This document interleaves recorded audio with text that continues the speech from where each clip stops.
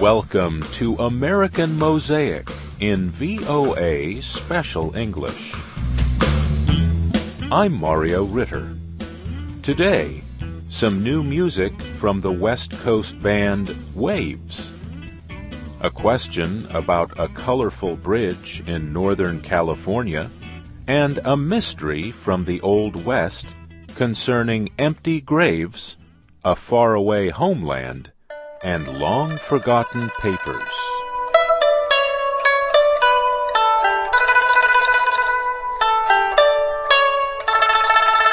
This next story is about emptied burial places and an unmet longing for home.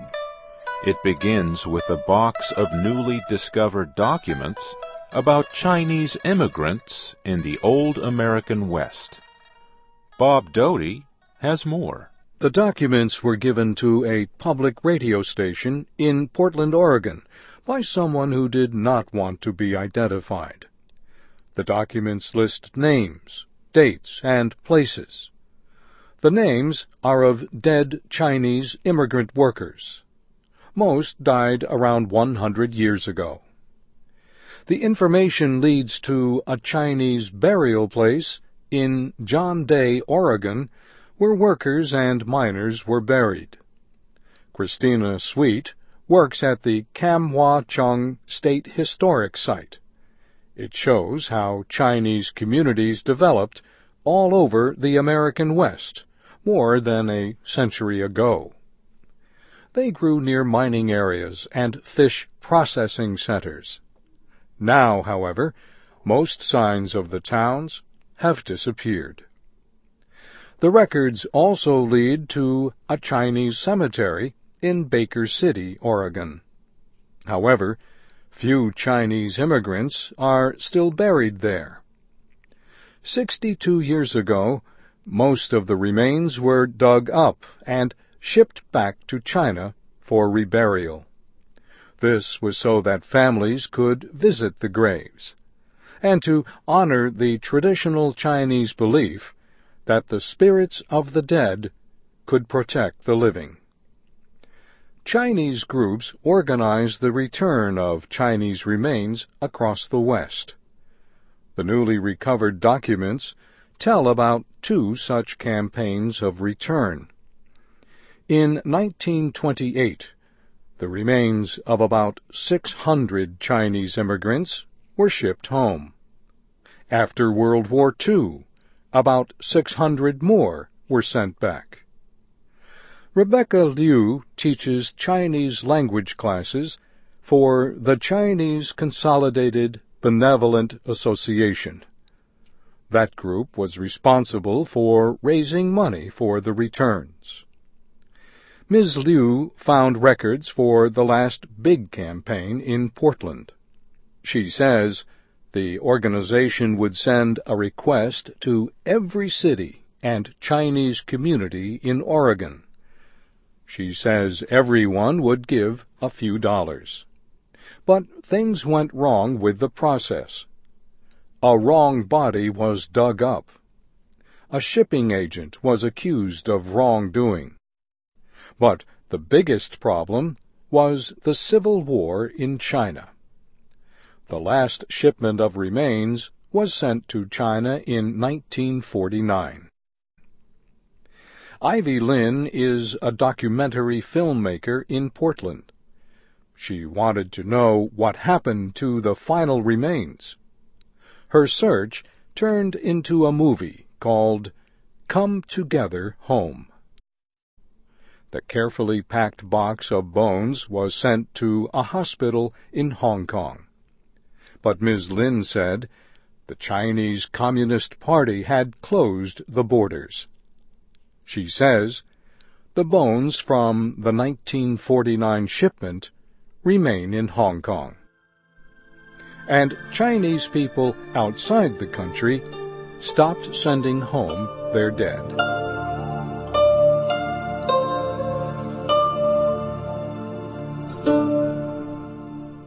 Several listeners have asked about the Golden Gate Bridge in San Francisco, California. It is one of the world's most beautiful bridges. It is also one of the most visited places in the world. Vehicles cross the bridge an average of 41 million times each year. More than 1,800,000,000 vehicles have used the bridge since it opened more than 70 years ago. The bridge has always been painted international orange because that color went well with the natural surroundings. The color also is easier to see in the heavy fog that often covers the area. But the Golden Gate Bridge was not named for its orange color. It was named for the body of water that it crosses, the Golden Gate Strait. The Golden Gate Strait is the entrance to the San Francisco Bay from the Pacific Ocean. The Golden Gate Bridge links the city of San Francisco with Marin County, California. Planning for the bridge began in the 1920s, when the area around San Francisco was growing. People living in the area needed another way to get to the city besides the small ferry boats. Joseph Strauss was the chief engineer for the project. Work began in 1933. Mr. Strauss demanded the strongest safety protections in the history of bridge building. These included the first use of hard hats to protect the workers' heads and special glasses to protect their eyes. A special safety net was suspended under the bridge. This net saved the lives of 19 men during the construction. However, 11 other workers were killed when they fell from the bridge through the net. Still, this was a new safety record for the time. The Golden Gate Bridge opened in 1937. It extends 1,280 meters across the water. The total length is 2,737 meters. It was the largest suspension bridge in the world until 1964. That is when the Verrazano Narrows Bridge opened in New York City. Today, the Golden Gate Bridge is the 9th longest suspension bridge in the world. The chief engineer, Joseph Strauss, wrote a poem called "The Mighty Task is Done" after the Golden Gate Bridge was completed. It is written on the bridge. Here is how the poem begins. At last the mighty task is done, resplendent in the western sun. The bridge looms mountain high. Its Titan piers grip ocean floor. Its great steel arms link shore with shore. Its towers pierce the sky. Green eyes, I'd run away with you. Green eyes, 'cause I'm a fool. I tried running away, I'm just not fast enough. I'm just not fast enough. My own friends hate my guts. Musician Nathan Williams formed Waves in San Diego, California in 2008. He has released an album every year, but the latest recording, King of the Beach, is very different. Fritzi Bodenheimer has more on Waves and the new album. King of the Beach represents a new sound for Waves. The guitars are quieter, and the words are often understandable. This is partly because King of the Beach is the first Waves album made in a real studio. Nathan Williams had some concerns about this. He said he was excited, but also nervous. He worried that producer Dennis Herring might have too much control over the final sound of the songs. But Williams says the studio process just created a better songwriting environment. Here is the album's title cut. Let the sun from my eyes, let it burn my back, let it sear through my blood, I'll feel wide, wide open. Let the sun from my eyes, let it burn my back. At the beach in my dreams, but you're still, you're never gonna stop me, you're never gonna stop me, you're never gonna stop me, you're never gonna stop, king of the beach. Waves also sounds different because it is now a band instead of a one-man operation. Drummer Billy Hayes and bassist Stephen Pope joined last year after meeting Nathan Williams in Barcelona, Spain.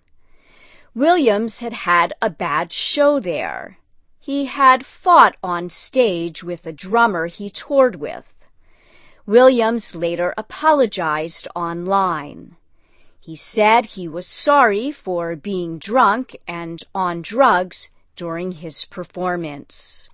Here is Idiot from King of the Beach. Laugh, I bet you laugh, bet you laugh right behind my back. I won't ever die, I'll go surfing in my mind. I'm not supposed to be a kid, but I'm an idiot. Waves are performing across Western Europe right now. The group returns to the United States in August and continues its King of the Beach tour for several more months. We leave you with Waves performing Baby Say Goodbye. I hear a voice in the morning shower, see her waving from the water tower, see her falling through the fog in the mirror, see her waving from a painted island. That's my baby, say goodbye. Without my baby, let me die, oh yeah, die, I just don't feel okay without her near me. Keep on clutching onto life so dearly. It filters into me through every pore. The haunting light under the bedroom door. And that's when baby say goodbye. Without my baby, let me die. Oh yeah, die. I'm Mario Ritter. Our program was written by Tom Bonsi and Katie Weaver, who was also the producer. You can find transcripts, MP3s, and podcasts of our shows at voaspecialenglish.com. If you have a question about American life, send an email to mosaic@voanews.com. We might answer it on this show. Please remember to tell us your name and where you live. Join us again next week for American Mosaic, VOA's radio magazine, in special English. Baby, say goodbye. Baby, say goodbye. Baby, say goodbye. Baby, say goodbye. Baby, say goodbye.